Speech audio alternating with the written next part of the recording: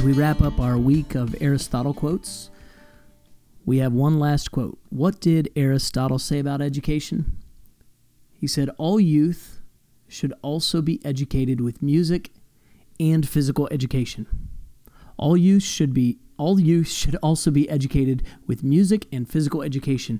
Now, many of you know that Socrates taught Plato, Plato taught Aristotle, and Aristotle tutored Alexander the Great. What a neat lineage of teachers and learners that creates. And this quote, all youth should also be educated in music and physical education. Aristotle was reflecting his teacher's understanding when Plato said, what then is education to be? I believe in gymnastics for the body and music for the mind. So both of these great philosophers and scholars of the past are advocating for music and physical education as key components in educating our youth.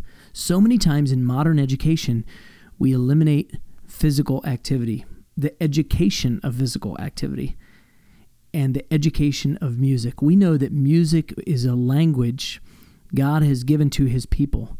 We know that's one thing that we'll be doing in heaven is singing. We can say that of all things with certainty. So training now for a lifelong of eternity in heaven, singing praises to our God is important. And we also know that we're not a brain walking around on a stick of a body. We've been given a body, and our bodies are the temple of the Holy Spirit. They hold our souls, and having a physical education is important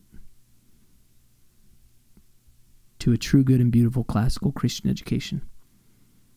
All youth should be educated in music and physical education. Thank you so much for joining me today. If you have other questions about classical Christian education, you can contact me at timdernland.com, or you can go to Amazon and pick up A Guide to Understanding Classical Christian Education, 100 Common Questions. Until then, make every effort to supplement your faith with virtue and virtue with knowledge.